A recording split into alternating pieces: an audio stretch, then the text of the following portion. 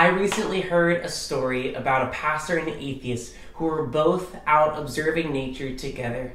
And they both were looking at this mountain. The pastor looked at the mountain and he said, "What a beautiful creation. I am amazed at the hands who crafted this incredible mountain in its shapes and its beauty. What incredible craftsmanship." And the atheist responded with, "Wow, what a beautiful mountain.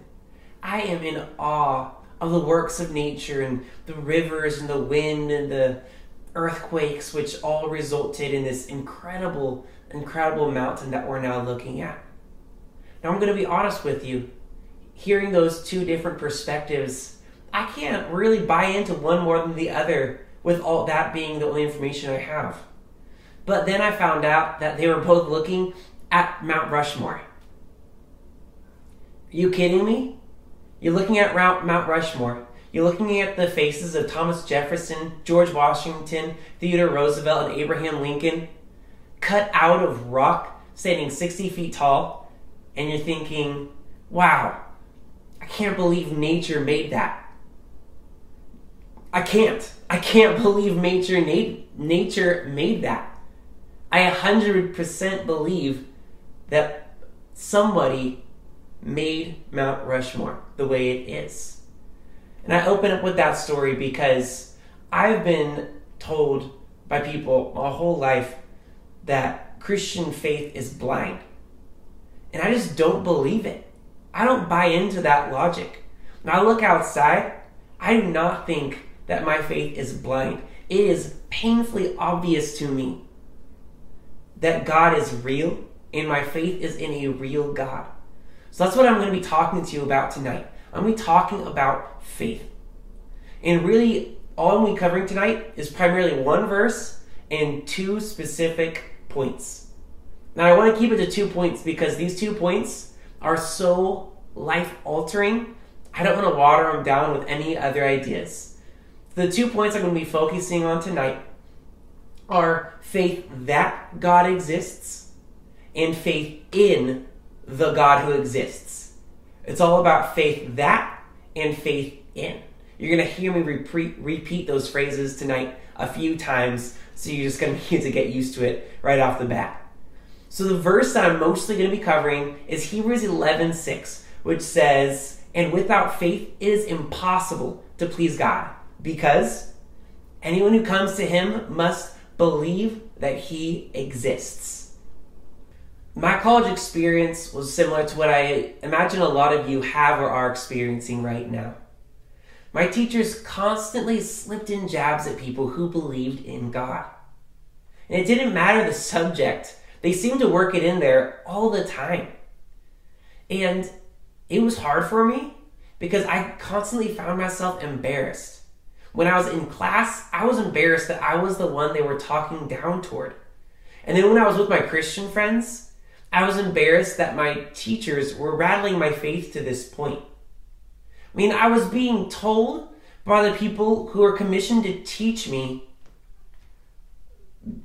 true, honest, accurate information that science had proved that God isn't necessary. Psychology had proved that we made up God just as a coping mechanism. And sociology teaches us, or shows us, that all religion is the same, or that religion is the root of all evil, or a combination of those two. It kind of depends on who your teacher was in that subject. The truth is that everybody deals with doubt at some point, whether it's caused by teachers or just your own thoughts or whatever it is. Everybody deals with doubts at some point or in some way in life. But God does not intend for you to live in doubt. As a wise old man once said, "I find your lack of faith disturbing." Or as the Bible says, "Now faith is confidence in what we hope for and assurance about what we do not see." That's Hebrews 11:1. God wants you to have confident, assured faith in Him. If I'm living my life with constant doubt on the back of my mind, I'm living a double-minded life. James 1:6-8 says, One who doubts is like a wave of the sea, blown and tossed by the wind. Such a person is double-minded and unstable in all they do.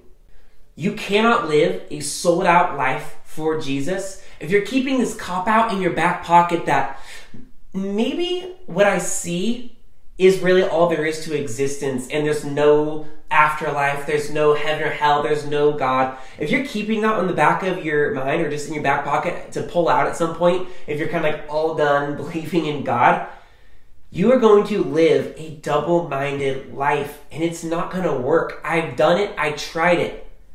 What happened is I had these questions and concerns about my faith, even growing up in the church, and I didn't get them answered. What happens is unanswered questions turn into doubts, even if there was a legitimate answer for them. So I tried living this double-minded life where I had these heavy doubts I didn't talk to anybody about or didn't try to get answers about. And eventually, I came to the point where I just had to. I had to try to start finding answers. So what I'm going to do is I'm going to share with you some of my favorite and most helpful answers I've found. Now, some of this is adapted from Frank Turek's I Don't Have Enough Faith to Be an Atheist. So the first question to battle is, does truth exist? Like, does truth even exist? Now, if anyone ever claims there is no truth, oh mercy. All you have to do is say, wow, is that true? That's it, because it's a self-defeating statement. Truth doesn't exist is a truth claim. So it can't be true if it is true. Just doesn't make sense. Or there's the claim that there's no absolute truth.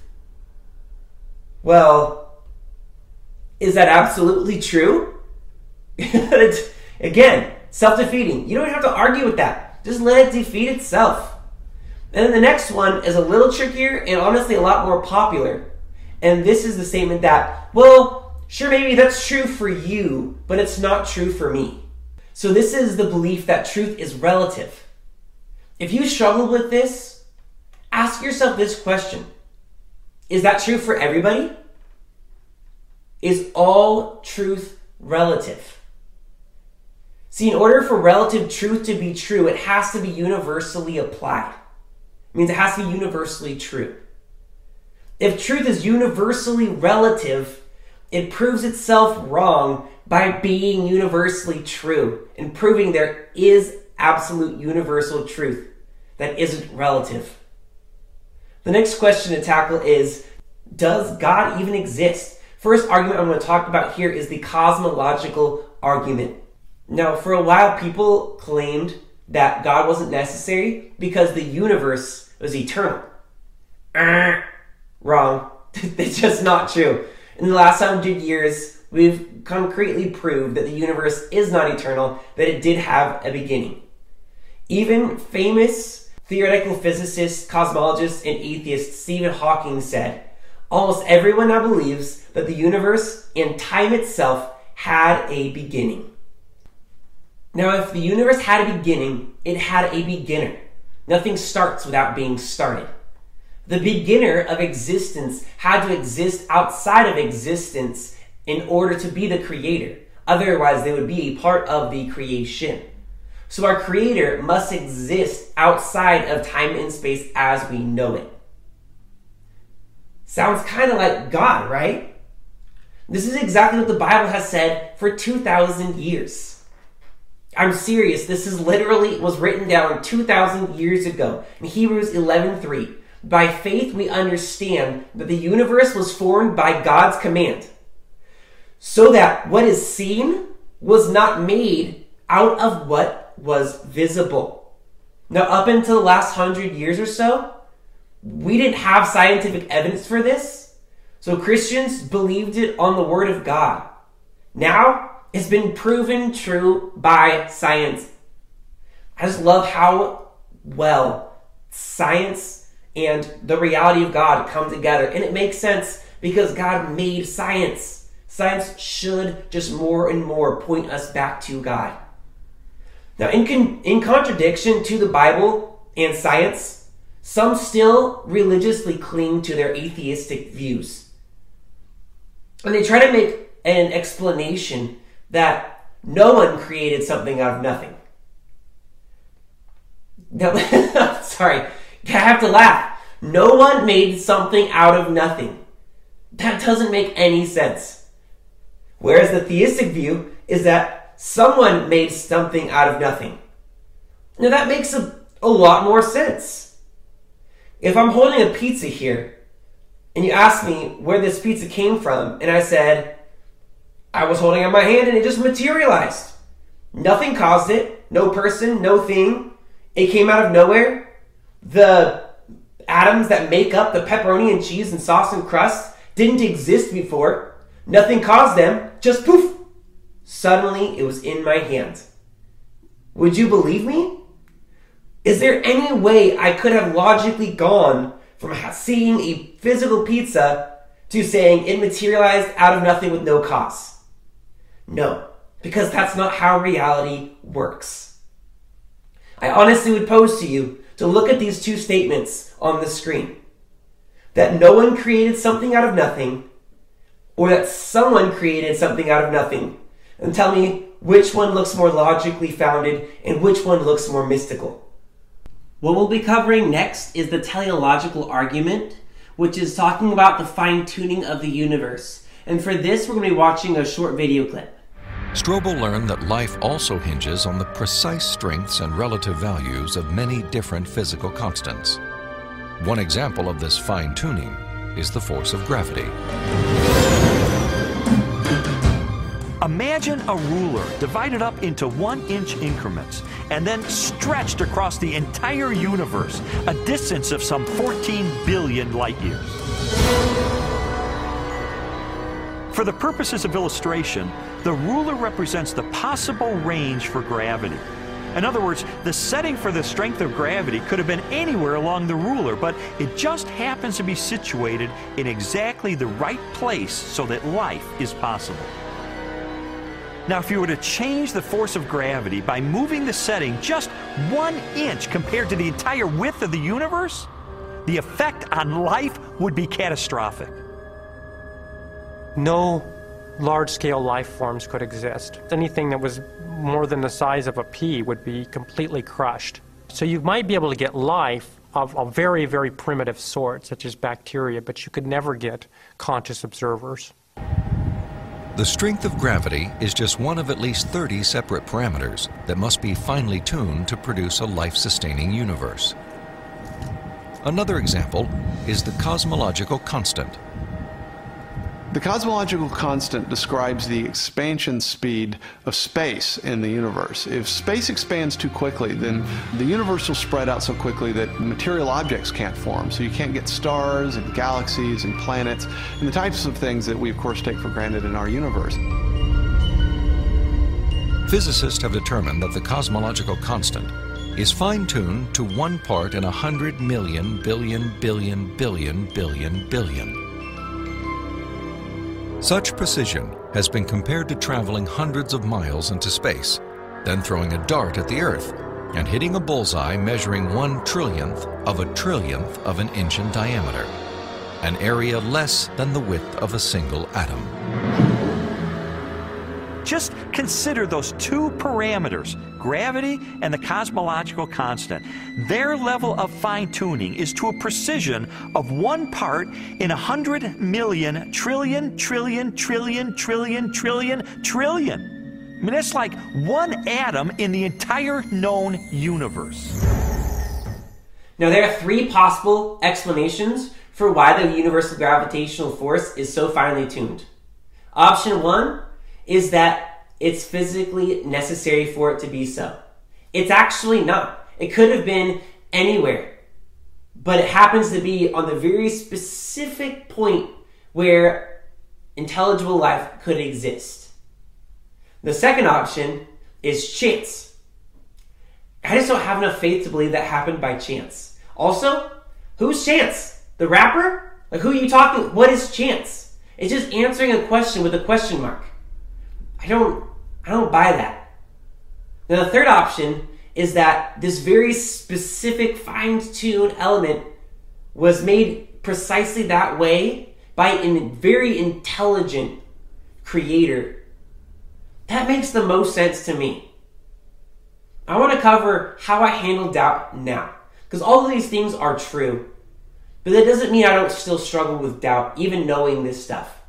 Romans 1:20 says, "For his invisible attributes, namely his eternal power and divine nature, have been clearly perceived ever since the creation of the world, in the things that have been made, so they are without excuse." Now, I consider these 4 logical arguments for the existence of God whenever I'm struggling with doubts, and some days I just struggle with doubt more than others. The 4 arguments are: where there's creation, there must be a creator. Where there's design, there must be a designer. Where there's order, there must be someone establishing order. And where there is art, there must be an artist.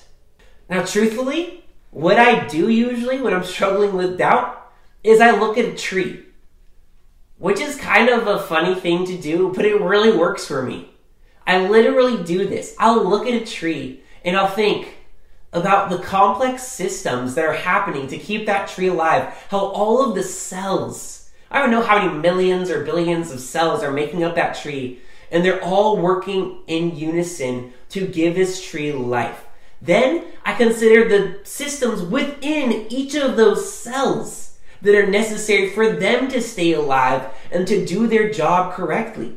It's insane. As soon as I start tracking down that path, the doubts start just trickling out of my mind, because I can't see that happening by chance, by just a question mark. That is much too complex of a system to have come about by random selection. Psalm 77:11 says, "I will remember the works of the Lord. Yes, I will remember the amazing things you did long ago." So this is the other way I combat doubt now in my life, is I remember the incredible things God has done in my life and in the people around me. And as soon as I start thinking about this, honestly, I start to feel silly and a little guilty about having doubted God in the first place, because at this point in my life, I've seen so consistently God's track record of being faithful and doing amazing things that it's insulting. It's insulting in my own mind towards God to doubt his existence and his reality. Now, belief that God exists is what I've been talking about up until now. And this is not all that Hebrews 11:6 says about faith. Here's the rest of the verse. "And without faith it is impossible to please God, because anyone who comes to him must believe that he exists and that he rewards those who earnestly seek him." Now, this is the second part I told you at the beginning that I was going to cover. Faith is about believing in God. A lot of people believe that God exists, but do not trust God. A lot of people are fast to believe that Jesus died for their sins and that he paved the way for them to get to heaven, which is absolutely true. But then when it comes to living the life Jesus calls them to live, they say, whoa, I'm not a religious fanatic or anything. I just believe in God. No, you don't. You believe that God, if that statement is true about you. You believe that God is a religious figurehead, not a real person who has real opinions and real feelings, and whose opinions and feelings are exactly correct, and you can 100% trust what he says about how to live life. David Platt says it like this: "If you can trust Jesus to save you for all eternity, then surely you can trust him to lead you on this earth. And not just to lead you, but to satisfy you every step of the way. When you realize who Jesus is, you realize that it's not dangerous to surrender to him. It's dangerous to not surrender to him." See, biblical faith will show up in your daily life. How do I know this? Because God told me. He didn't tell me through a dream. I'm not claiming the gift of prophecy in this moment. He actually told me very plainly in the Bible. What good is it, my brothers and sisters, if someone claims to have faith but has no deeds? Can such faith save them? James 2:14. You believe that there's one God? Good. Even the demons believe that and shudder. James 2:19. As the body without the spirit is dead, so faith without deeds is dead. James 2:26. God put this in the Bible. He gave us a roadmap to show us clearly that faith leads to action. It is logically incoherent to say that you believe in God, who wrote this, and then passively live your life when it's the way he says, when it's convenient for you. Now, the Bible doesn't only tell us about faith, it actually shows us. It's awesome. This Hebrews chapter 11 I'm talking about, the whole rest of the chapter gives example after example of people who lived their life with faith in God. Hebrews 11:1 we covered says, now faith is confidence in what we hope for and assurance about what we do not see. And then Hebrews 11:3 says, by faith we understand that the universe was created by the word of God, so that what is seen was not made out of things that are visible. The whole rest of this chapter covers story after story of amazing faith of individuals that God used to shake the whole world. See, faith that doesn't lead to action isn't faith. Biblical faith always leads to action. Bold, brave, obedient action. It's so sad to me that so many people believe that being a Christian is boring. But seeing how many Christians live their lives in a boring way shows me that it's actually a logical conclusion that they've come to. Christians should be pursuing God's will for their life so intently that they daily pray Psalm 138:3. When I cried out for help, you answered me. You made me bold and energized me. Maybe the reason you've been feeling bored in your faith is that you're not actually living out your faith in a biblical way. A bored Christian is not an obedient Christian. Romans 12:11 says, never be lazy, but work hard and serve the Lord enthusiastically. Passive faith is for a passive God. Jesus Christ is anything but passive. Having faith in God means living in such a way that only makes sense if God is real. Which, by the way, means that the way you live your life as a Christian shouldn't make sense to everybody who doesn't believe in God. And my big question for you is, what action of faith do you need to take next? Because that's all we can really focus on, is what is the next action step God wants us to take in our faith. The beginning of Hebrews chapter 12 says this in summary about all those incredible stories I just referenced. I'd really encourage you to go read those for yourself. Here's what Hebrews 12:1 and 2 says. Therefore, since we are surrounded by such a great cloud of witnesses, let us throw off everything that hinders and the sin that so easily entangles, and let us run with perseverance the race marked out for us, fixing our eyes on Jesus, the pioneer and perfecter of faith. For the joy set before him, he endured the cross, scorning its shame, and sat down at the right hand of the throne of God. Now from this, I have a few suggestions of what action God might be calling you toward. Is God calling you to give up a distraction that is hindering you from doing all that God wants you to do? Maybe it's something so simple as social media or video games. Being lazy with your time management in this shelter-in-place time we are currently living in. If so, don't be intimidated by that. That is such a simple problem. Doesn't mean it's an easy problem, but that's a pretty simple problem to start working on. You can start working on that tonight after challenge. The next question is, maybe God's calling you to finally be rid of that sin you've allowed to linger in your life. You could find someone who's more spiritually mature than you and talk to them about it. Or you can finally take responsibility for the fact that nobody is making you give into that sin. It's your choice. And if you're a Christian, then God has already given you the power to say no. I don't know if anyone's ever told you that before, but I'm telling you it right now. If you are a Christian watching this, and you've been just struggling and struggling, like beating your head against a wall with the same sin over and over, and you don't know what to do about it, God has given you the power to say no to that already. You need to, in faith, stand on him. Go look up 1 Corinthians 10:13 tonight if this is you. Stand on his promise and say no the next time you're facing temptation. I'm not saying it's going to be easy. I'm saying you can do it because God will help you. That's an amazing, amazing thing that I've personally experienced. That's why I want to share it so specifically with you. The next one is maybe God's calling you to persevere in an area you're tempted to slack off or give up in.